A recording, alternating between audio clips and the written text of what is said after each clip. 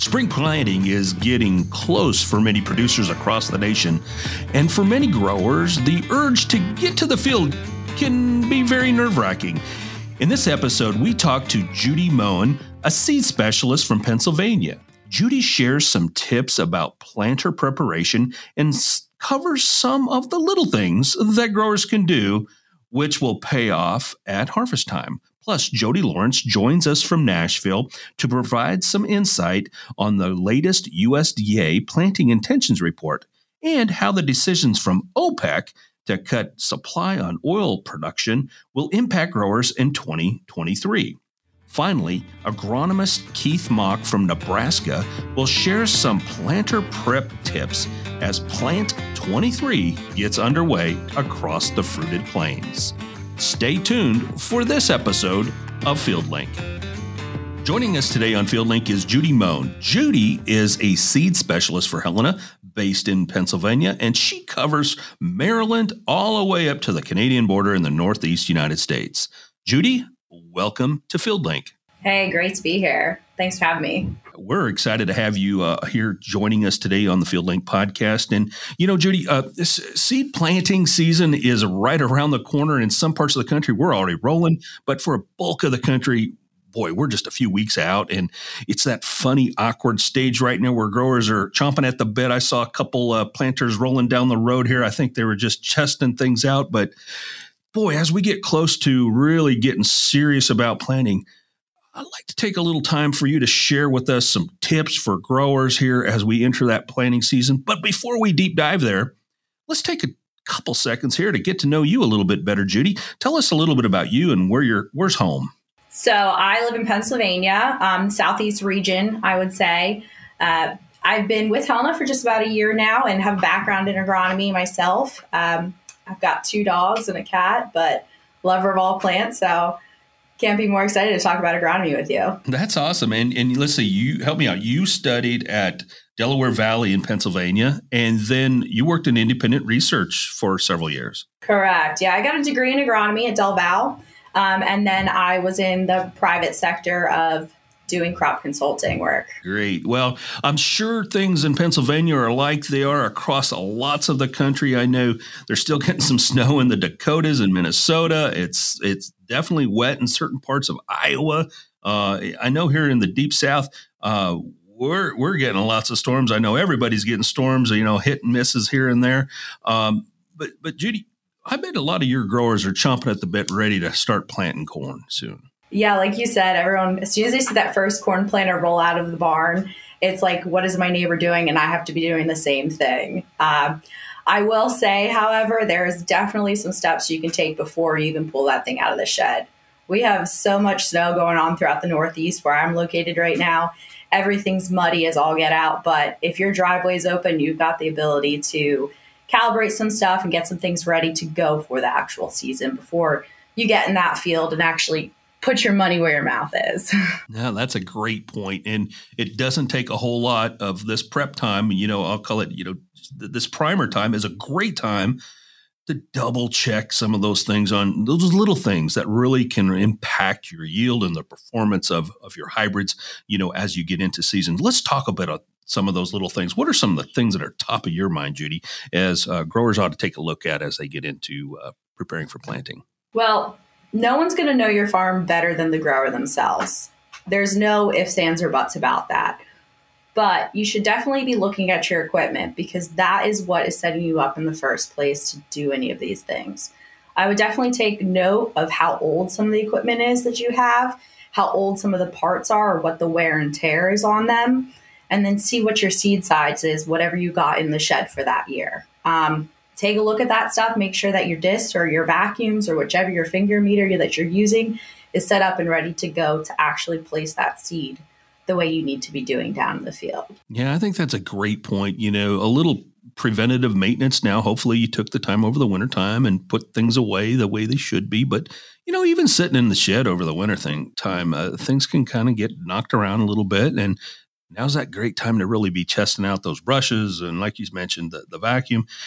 And if you've got a driveway, you can do a lot of that. Is that right, Judy? Yeah, it's exactly right. Now, in my region in particular, a lot of people rely on their equipment dealer to come out and help service their stuff out. But if you don't have access to that or somebody in your phone book that you're using for that, you can do it in your driveway just as easily. You can be testing out what your actual calibration of seed placement is, as well as the calibration of what your starter fertilizer or insecticide that you're putting out at the same time. And that's a really simple concept when you really think about it. And that's just as easy as setting your planting depth to 0 and just riding out about 100 foot. You can take a look at what your seed spacing is, or if your disc or your meter, your vacuum's having any type of trip up from unit to unit across the board. Yeah, and I think by doing that, like you mentioned in the driveway, to kind of see some of those spacings when you can, at the end, walk out there and visually see what happened, it really kind of cements some truth of what could really be happening in the soil. Because once we hit the real field, it's go time. Yeah, exactly. And that's the last place you want to realize that you're having an issue on one particular unit. And this could be something as simple as checking that disc opener to see if there's any type of wear or excessive issues that's happening there. A real easy test that I learned a long time ago was just taking a piece of printer paper and sliding it up between each one of those discs and marking exactly where it's opening on each one. That can be a difference of opening a furrow up from a 1/4 inch to a 1/2 inch to even over an inch across the field on each unit. And that is something that I think is overlooked very easily, but can save you in the long time with making that initial furrow opening in the field. Yeah, and those little things like that truly make a difference come harvest time. And we're often taken for granted because once that seed hits the soil, there's really no going back, is there? Not at all. I mean, you have to let it up to Mother Nature at that point, or whatever herbicide applications or extra nitrogen that you can put out there in the field. But if you can ensure that placement is there to start, you're doing half the work that you can do. Yeah, and speaking on that, the biggest thing that I would say, at least in my region, besides just that initial furrow opening, is checking that planting depth as well. You want to be making sure if you're going from the driveway test to then testing in the field, that initial run about 100 feet as well, you're getting out of the planter, or you're having somebody out there behind you opening up those furrows and taking a look for you. No, that's a great point. Taking that time once you do hit that field to get out of the tractor, go walk with a partner if you can, maybe one of your coworkers, family member, what have you. Maybe your Helena sales rep, and dig around and really get an idea of what's going on behind that planter is really critical. Yeah, exactly. It can even be your kid running behind you, just to have them out there with a piece of stick or something or a pocket knife just to open up that furrow and see what your placement's like. In my neck of the woods, we like to see corn planted from anywhere about 1.5 inches to 2.5 inches. In these colder, wet soils earlier on in season, I'd like to see it around that 1.5 inch mark. But the further deeper you get, the more somewhat inconsistency you can get with emergence. The same with if you go any more shallow than 1.5 inches, you're going to have some root mass issues underground that you're going to have to fight with later on. Yeah, that's definitely a great point. And, clearly that's going to trend depending upon where you're at, depending upon your CEC scores and in the soil types and so forth. It's really important to really have a good handle on seed depth. It can truly make a huge difference. Of course, moisture impacts that. Lots of things do. But really having a good plan there is really important. Yeah, exactly. I mean, and that can change from field to field. Just like you said, that CEC is going to make a difference. The soil type, the soil texture, what's going on in that field. All of those items are going to have a different play. I mean, yeah, everyone wants to think it's so simple when you're doing these driveway tests or anything like that. But you do have to realize when you're even switching from field to field, you might have a different density in the soil, or you might have a different moisture content, and you have to play with it a little bit more, either putting more down pressure from the planter or loosening it up just to make sure you're getting that depth that you're looking for in the field. That's awesome. And Judy, we talk a little bit about, mechanics and making sure that things are teed up pretty good there. And, we've got our brushes and our fingers, all that working well. We've just covered a little bit about, seed depth, but, speed is also very important. And, as things kind of drag out, I know a lot of producers up in the north right now looking at a lot of snow and moisture on their fields, and they're chomping at the bit, I'm sure, and going, boy, this thing's going to get compacted. If I just kick it up another mile an hour, I can cover some more ground.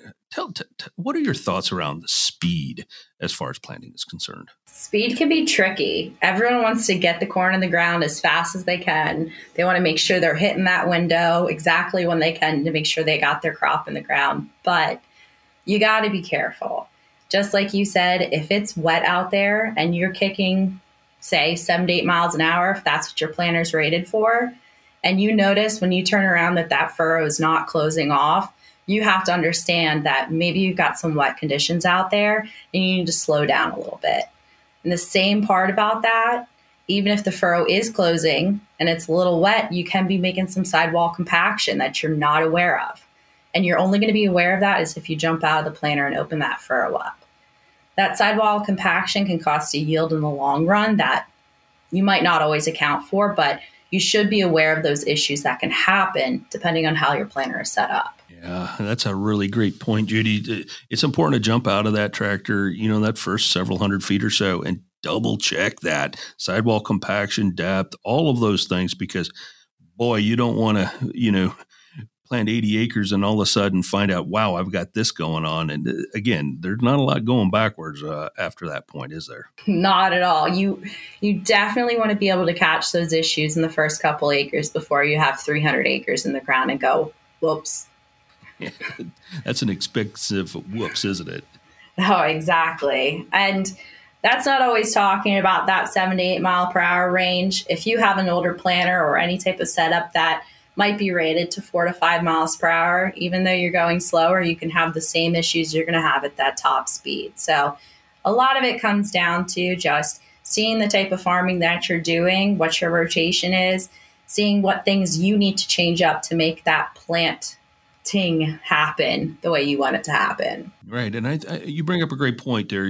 Every farmer's different. Every field's different. And, we've got a lot of growers that are doing, conventional tillage, but also no-till. No-till can certainly, impact your speed and your depth a little differently, can't it? Yeah, exactly. Now, there's a lot of different stipulations or says out there, or switching to no-till can hinder your yield the first couple years. But I think a lot of that has to do with those initial change-ups or learning how to plant that no-till way. You might be switching from doing some row cleaning to less row cleaning or more aggressive row cleaning on the planter. You might be switching from a press wheel to more of a spike wheel closure. Those things all play into the fact if you're switching up from conventional tillage to no-till that sometimes get overlooked, and you can't always overlook those things. I think that's a really great point. Certainly, understanding no-till versus conventional till and other types of tillage, understand your tillage and be sure you're testing, that first, like you said, 200-300 feet. As you transition into those parts of different fields, be prepared for those transitions.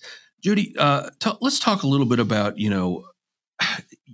certainly it's going to be go time soon for a lot of producers, but some of the little things that we often overlook. For those of us that have seed tenders, what are some basic things we need to prepare for in terms of handling our seed? Well, I would start off with saying, did you clean out your seed tender? Is there any type of old seed hanging out in there, dust or bird's nests per se that build up over the winter time, or heck, even mice that you didn't want to really be in there? Make sure you have that all cleaned up. You don't have any dust or debris in there. Blow it out really good, wash it down, make sure it's nice and clean to go for the season. The other thing I would definitely say is make sure the motor is running well on it. Make sure you're cleaning up that carburetor, whichever you need to do. Just make sure you get the old gas out of there and make sure it's all in running order so that is one thing that's not going to delay you when it comes time to go. Yeah, that's one of those things where, oh, dang, I forgot to do that. And it can be really frustrating and put you behind by an hour, 2 hours, 3 hours, and all of a sudden, now you're kicking up that speed and you're impacting your overall yield because a motor or a carburetor wasn't cleaned out, or you had bad gas or a bird's nest, for God's sakes. And it's very common. It happens a lot. So taking a few moments to really prepare those seed tenders is really, really important as growers get ready for spring planting. Judy, what are some other things that folks ought to look for as they get ready to crank things up here this spring? One easy thing that I think that anyone could do really is, as we're all getting super excited about when the go time is, you should be checking those weather patterns that were happening right now. We all know that whenever we're going to have that full moon time of the year, we're going to get our lowest spike of the temperatures for the most part. You should be aware of when that's going to happen in the month if you're planning to go out in these early cold timings. Another thing that's really easy to do is take that meat thermometer out of your kitchen, take it out to the field and throw it in the ground. Read what it's saying. Look at it at 8 o'clock in the morning and then maybe look at it again 2 o'clock in the afternoon. It's ideally, I think most people say 50 degrees. I like the general rule of thumb of 56 degrees. You know, if you got 56 degrees, probably not slipping below that, maybe 48 degrees in the early mornings or at nighttime. And that's just one easy way to get an idea of, hey, I do think it's go time. If you're getting those temps holding for 2-3 days in a row, sure, go ahead, throw some seed out there. Yeah, I think seed temperature is a really great point. Often we base everything as producers off the calendar and our neighbor. That's not always the best solution to see what our neighbor's doing. But really utilizing those thermometers to really understand our soil temperature and then really starting to manage our growing degree days is also very important. Judy, as we take a look at 2023, and in every geography is different, clearly you have a good handle on the Northeast part of the United States. But as we start to look at seed supply, and if we're looking at the calendar, and in some parts of the country, snow's still covering a good portion of it, and things start to get pushed and pushed and pushed, when do growers need to think about, I might need to move to plan B as it relates to maybe a different hybrid selection, something along that line? Unfortunately, as all years go by, we tend to see that seed supply gets tight. Seed supply across the country is going to be tight, whether you ordered a variety and you ended up not getting it and you got allocated to something else. This happens. This is things we have to deal with and we have to flex with. Now, as far as when you tend to push back or when you tend to decide to move to a different hybrid or variety, that really is going to depend on where you're located and what maturities you generally grow.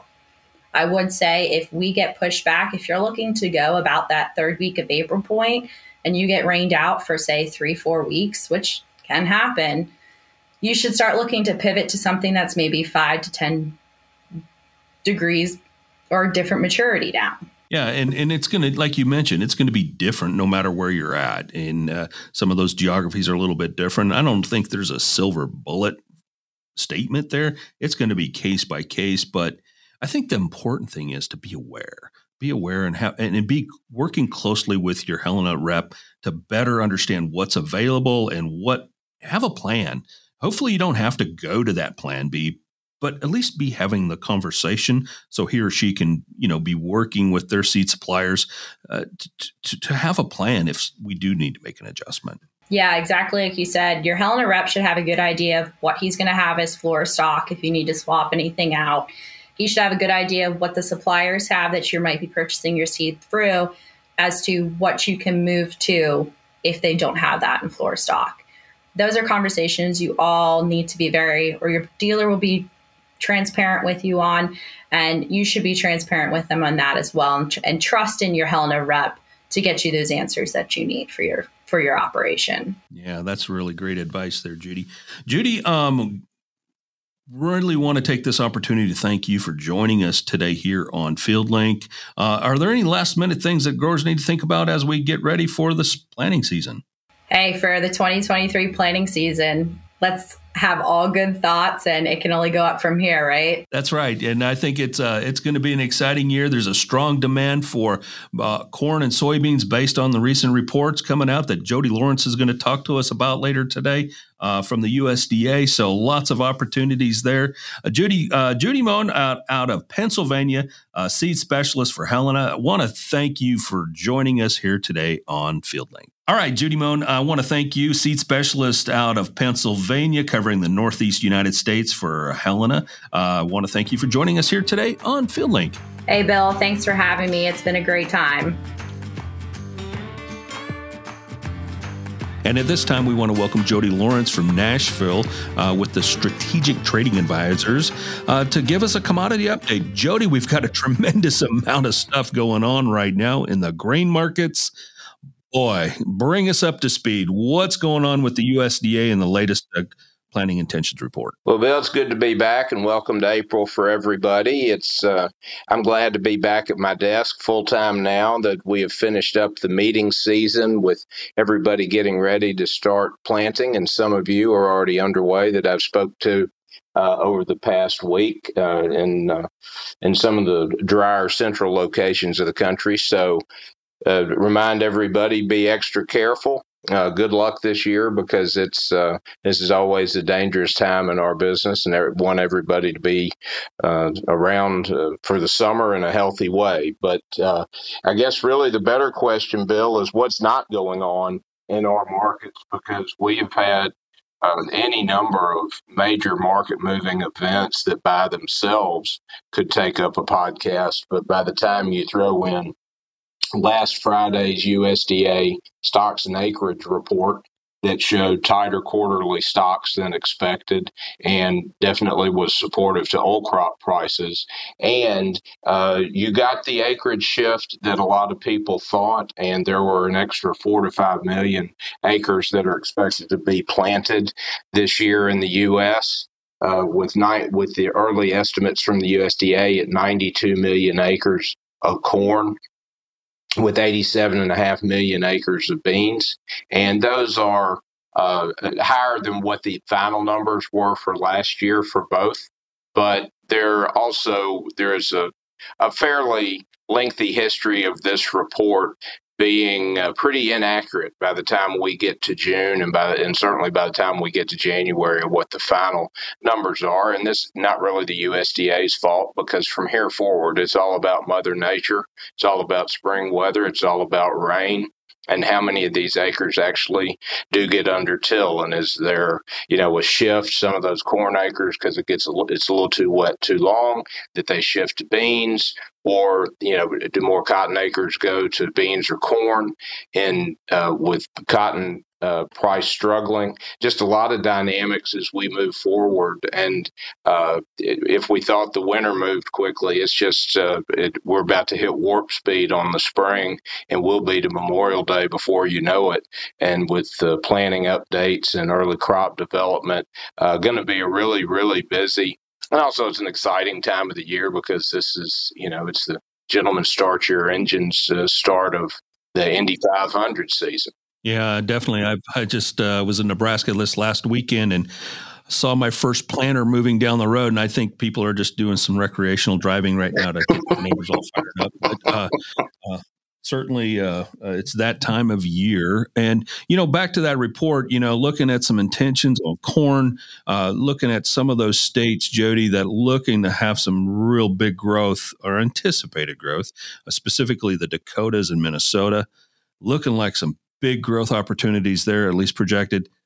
But they're sitting under a whole lot of snow right now, aren't they? Yeah, that's certainly an issue. And I typically don't start ringing the alarm bell on late planting in the U.S. simply because technology has gone so far, and the farm community in general can get in so many acres in such a short period of time. But if it's under snow cover, if the ground's too cold for proper germination, in a seed bed, and then on the backside of it, once the snow starts to melt, you have flooding and just poor conditions. I'm going to give it about 2 more weeks before I start to have some larger scale concern. But the areas that you mentioned that do have the heaviest snow cover right now are the areas where the USDA expected to pick up corn acres. So that goes back to my thoughts that the report we saw Friday with 92 million acres is really just a starting point, that we have a lot of decisions that'll be made mainly by the weather in the next 6 weeks. If that number finishes at 92, or it pulls back towards 90, because we've talked about this before, a bushel or two on final yield, certainly it matters, because it becomes, it's 80, it's 90 million bushels on ending carry out, or on or off of it. But when you start moving around 1 million or 2 acres, it becomes a much larger number. And if you lose 2 million acres of corn, and if we just get back to what we planted last year, all of a sudden you take potentially 325 to 350 million bushels off corn ending stocks that it's hard to believe are tighter than where we were at this time last year. So a lot of interesting things going to happen, and the area, and my main focus is going to be the area where the expansion was expected, are seeing the worst early conditions right now. Jody, let's transition a little bit to some of the latest news also last Friday and over the weekend. Boy, it really exploded. And here, Monday morning of the 3rd, our friends at OPEC, they made some choices here recently and some announcements. Bring us up to speed with the oil world. Well, I had been warning everybody in all the meetings that we did at all the retail and wholesale locations for Helena over the past 3 months, and also on the podcast and in the newsletter, that OPEC was not a friend of $70, $75 a barrel oil. And it was just a matter of time before they surveyed the landscape and raised their hand and said, we're going to cut some because we're a bigger fan of 90 to 95. And that's exactly what happened. Honestly, it took them longer to make the cuts than I expected. I really thought this would happen when the price started settling into that $68 to $72 range.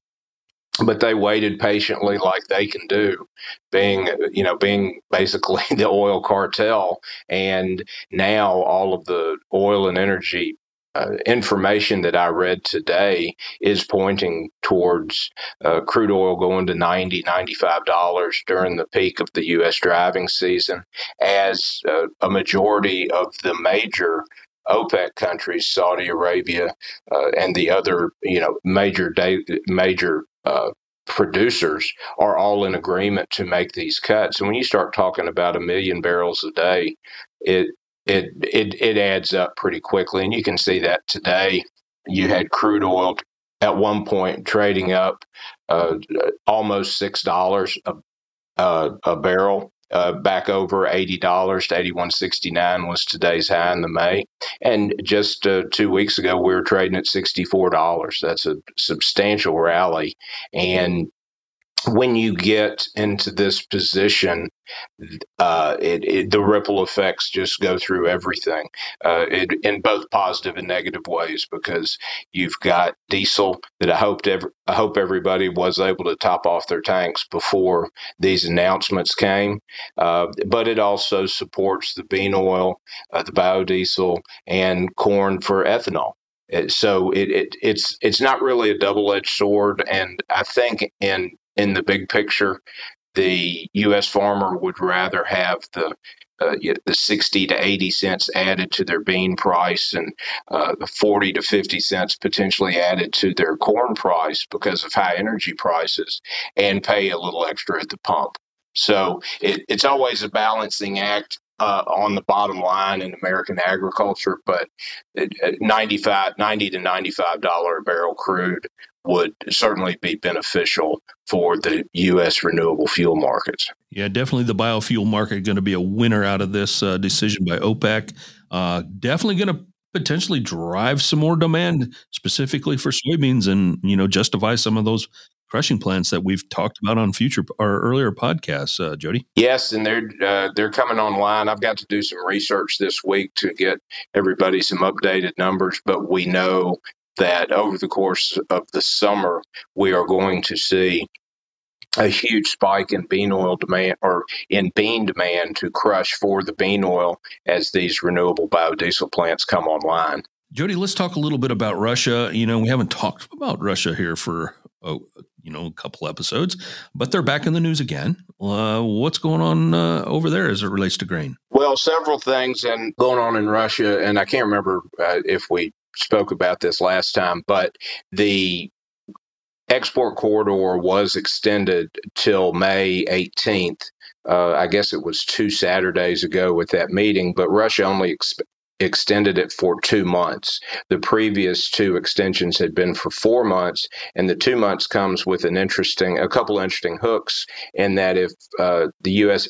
or if Russia decides to end the humanitarian export corridor in the middle of May, that's really right at the beginning of Ukraine's winter grain harvest. So you can imagine, with no ability, or a very compromised ability to export it outside of going on rail through Europe, you really could have the wheat market become very dynamic if Russia were to do something. And you can't really say that this is a bad sign, but over the last week, you've had Cargill, ADM, Viterra, which formerly Gavilon, and let's say Louis Dreyfus today is pulling out of managing the grain shipping facilities on the Russian ports, and they're going to let domestic Russian operators run those. And whether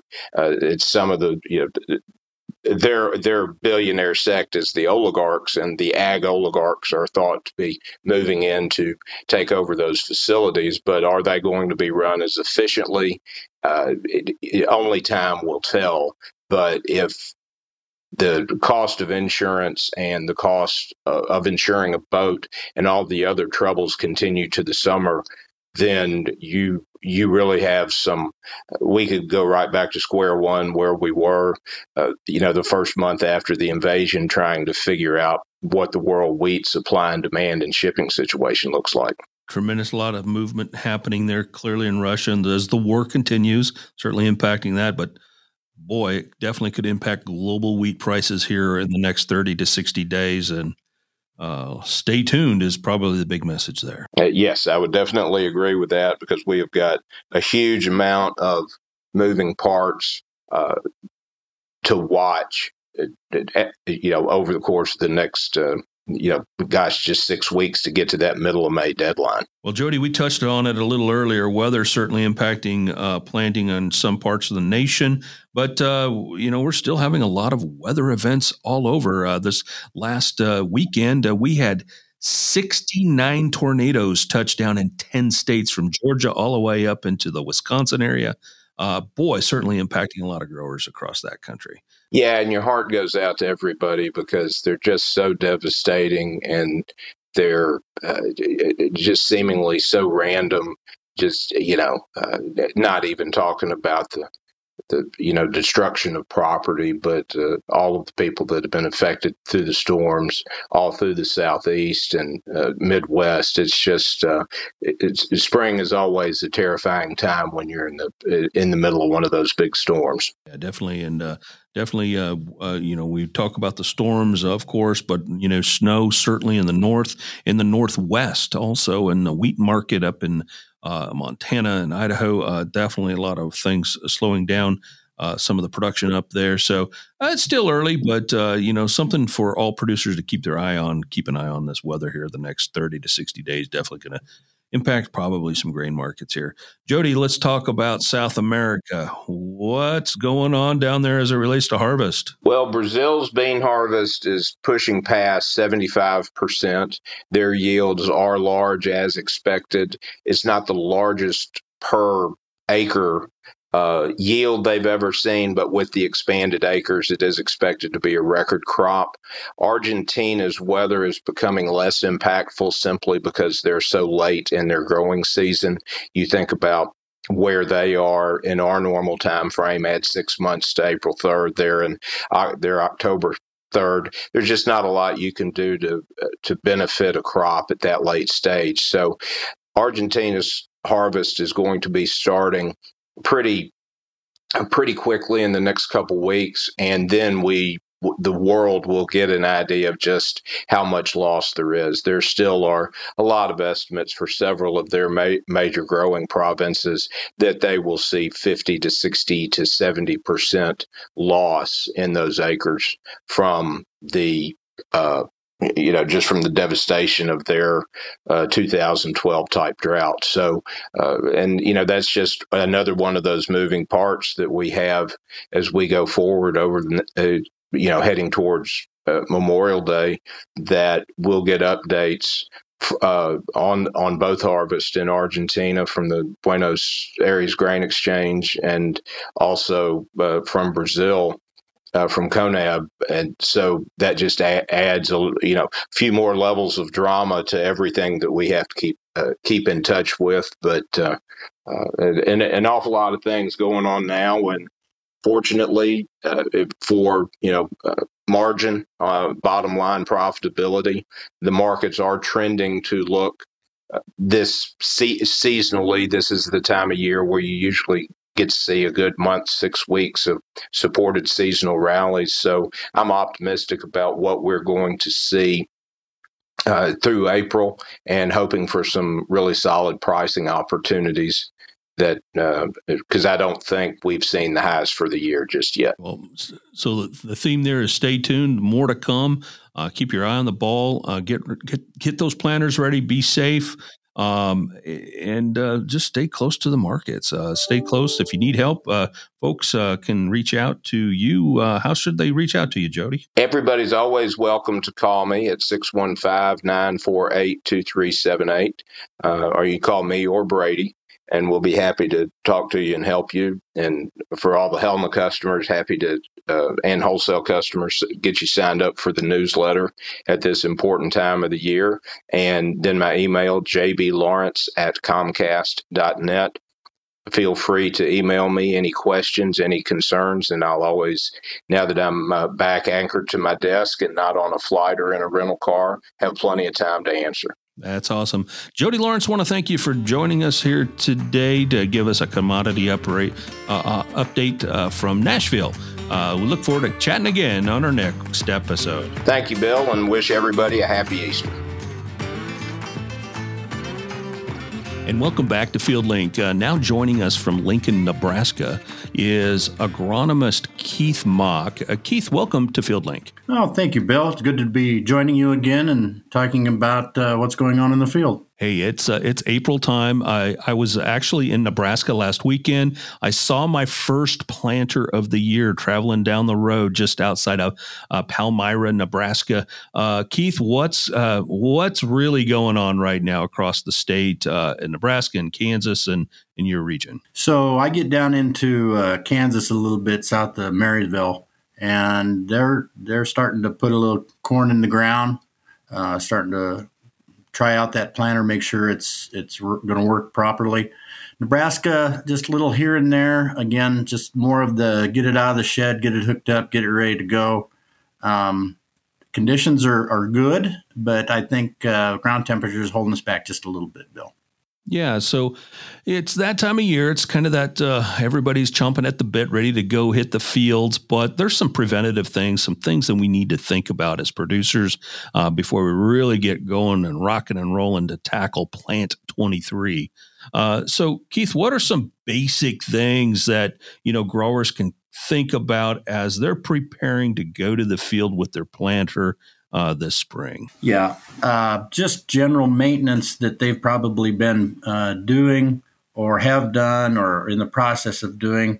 The planter, you get one time really to get this properly planted, the corn and the soybeans, and so making sure that you're your seed, you get the seed drop to where you need it. And as far as like testing that, keeping it on the driveway or some hard ground, putting it down to scratch the surface and drive about the speed that you're going to drive to see what kind of seed drop you're getting, just to make sure that's working properly before you hit the field. And also, if you're using any kind of in-furrow or over-the-top starter or 2x2, you can turn that pump on and make sure that each tube is dribbling out the amount of fertilizer that should be dribbling. I say dribbling because it's usually not very high pressure back there. But make sure that the tubes are flowing so that when you do get to the field and you do your maintenance check there, you knew that it was working before you got to the field. Right. Now's a great time to check those little things out. That can really be big things. You don't want to get ready to go, have all those ideal conditions in the field, and then be held up by, like you mentioned, a plug nozzle or, just being off in your calibration. Keith, as we kind of progress, we've done all of our checking. We've really done a good job of preparing our planter. We worked with our dealer and our Helena representative to make sure everything's, ready to roll from that perspective. Let's move to the field, or just getting ready to, like you mentioned, some of the growers down in Maryville, Missouri are starting to go and do a little testing. What are some things we can do during that test phase that can just help better dial us in? Bill, I can't tell you the number of times, no matter whether it was 30 years ago when I started or just last year, that somebody would get a newer planter, a trade, or get a brand new planter, and it's okay. It's set, ready to go, and go out the field, and they take off and they start putting corn or soybeans in the ground, and because the monitors say everything's just working hunky-dory, and all of a sudden somebody comes along and says, you're not planting deep enough. So my suggestion would be, even though we've got all this monitors and bells and whistles, get out of the cab after a couple rounds. Make sure you're getting the singulation that you want, that get it spaced properly. Get the corn in the ground 2 inches. And there's a number of reasons why, and this is too short a conversation to have, but plant your corn at 2 inches and get good seed to soil contact. Make sure that true V is closing. You may have to set your press wheels differently. Make sure that you're not causing some issues with sidewall compaction. If that's the case, then it's a little early. You better stop or move to a different field with better conditions. But just make sure that the equipment that is there is working properly with seed placement, depth, and closing, and the closing wheels are giving us good seed to soil firm contact.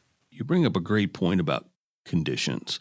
Field conditions can vary from north to south, east to west, but even in the same area, from field to field, different soil types, textures, trash can be very different. So understanding those soil conditions is really important. Sure. You can't, even though you're start on Monday, you can't plant everything on Monday. It takes a while. And so by the time you move to the next field, or the next day, the next 2 days later, field conditions can change dramatically.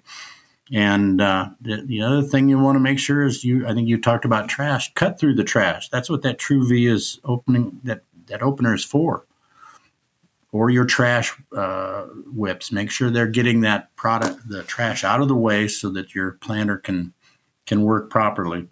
The last thing you want to do is just push that trash into the ground as opposed to cutting it. It's called hairpinning, and that's typically means that you're not getting the seed soil contact, whether it be corn or soybeans, and can cause some emergence issues. And we all know that we want our crop to come up within 72 hours, no later than that, of full emergence. And that'd be ideal, whether it be corn or soybeans. Everything come up together. That would be the goal. Yeah, because some of the research done, if if that crop does not come up, at a uniform pace, now we've got competition. Those little seeds now become competitors of each other, and rob from nutrition as well as sunlight. You're right.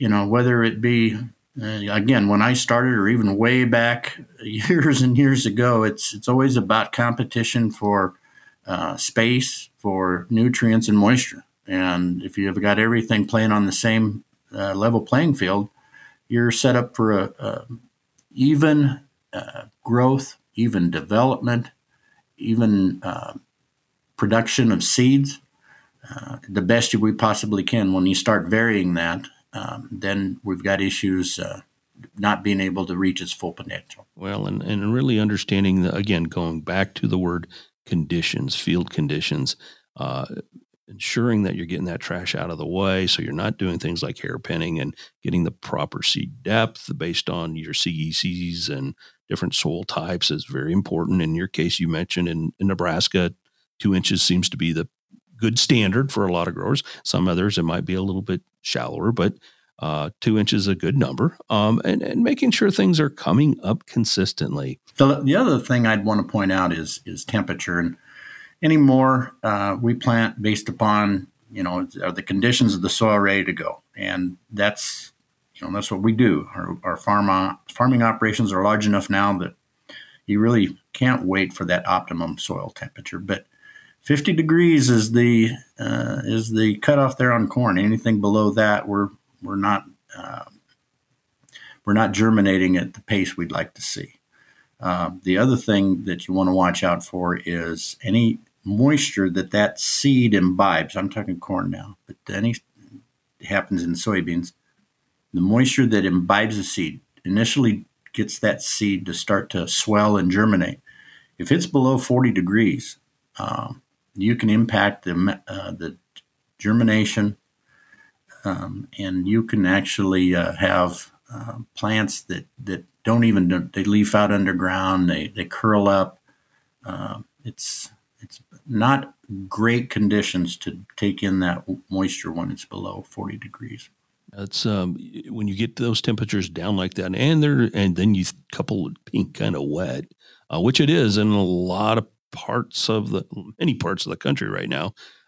Boy, that's just sizing things up to be pretty dangerous and putting a lot of pressure on that seed to really utilize its internal energy before it can really emerge and take advantage of that sunlight. Right. If the conditions are good and you're planting, but your weather forecast says in the next day you're going to get some snow, maybe you ought to wait.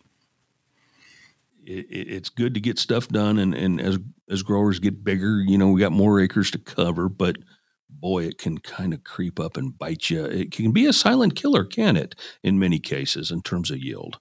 Replant does not make anybody any money. So let's do it right the first time, the best we can. You bet. So Keith, let's move forward a little bit. We're out there in that field. We've got our planter all calibrated. We're doing well there. Let's talk about seed and seed treatments. What are some of your quick pointers here as we take a look at 23? Well, obviously fields are different. So select the proper hybrid and the proper variety for the area that you're planting. I'll leave that up to the professionals at your location that are working with you on your seed selection, your hybrids, and your varieties. But when it comes to treatments, it's been shown that, with our earlier planting dates, we're exposing that seed to more disease and some insect pressure. So seed treatments that provide that protection against those early season diseases, against the insects that are there, what we call sometimes the secondary insects. Those are very important. And so that's pretty much standard anymore in corn and soybeans. But the new thing now that we're working with here at Helena is a product called Fast Stand. And we put that on the seed. It's a fluency agent, so it works wonderful for allowing that seed to flow properly, not bridging up in the planter or in the seed box, and helping with getting that singulation that you need, keeping it spaced properly. The other thing that it brings is and this is the major portion of what we're bringing, is the ability for that plant to develop what we call the SAR technology, the self-acquired resistance to insects, like say a nematode. So it gives us a little bit of suppression there, and then root development, spurring the development of those early season roots to get that plant off and growing in the conditions that it's in. Yeah, and Fast Stand's been around a couple of years, and boy, we've had some really good luck, especially in your market with Fast Stand. As you mentioned, certainly aiding in as a graphite, basically a replacement. But boy, the technology packed inside that product really does enhance the performance of that corn. Absolutely, the graphite and talc is it can get a little messy, and this is number one, less messy.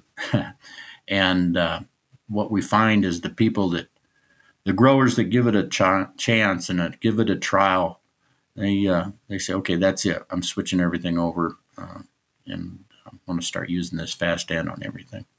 Yeah, definitely talk to your Helena representative about Fast Stand as you're going to your fields this spring. It's a very simple process, just a small scoop on top of every box, and you're good to go. And as you mentioned, it's pretty simple in the wind. Unlike graphite can really blow in the wind, talc for sure. And yeah, this is a good opportunity there. But more importantly, beyond that, it has some serious opportunities to enhance early stage growth for that corn. No special equipment needed, and we have documented we're looking at somewhere in that 500 extra plants per acre, which then contributes to a little bit of enhanced yield down the road when you have more plants that survive and grow and are uniform. Everything that we've been talking about up till now, we see a benefit there. Again, a simple fix, and boy, if you're seeing 500 plants per acre, that certainly equates to yield at the end of the day. So it's all about the number of seeds per acre for sure. Keith Mock, any other last-minute planting tips as growers get ready to roll here this spring?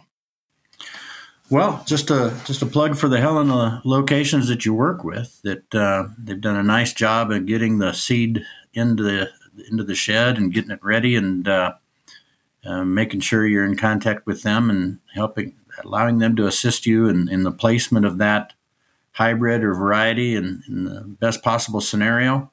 And if you run a couple fields short in your calculation, make sure you talk to the Helena folks. I'm sure we'll be able to help you out. Keith Mock, agronomist in Lincoln, Nebraska. Keith, thanks for joining us here today on FieldLink, and we appreciate all that you do to help growers produce a more profitable crop. Glad to be here, Bill. Look forward to doing this again. I want to thank you all for joining us here on this episode of FieldLink as you get ready for Plant 23.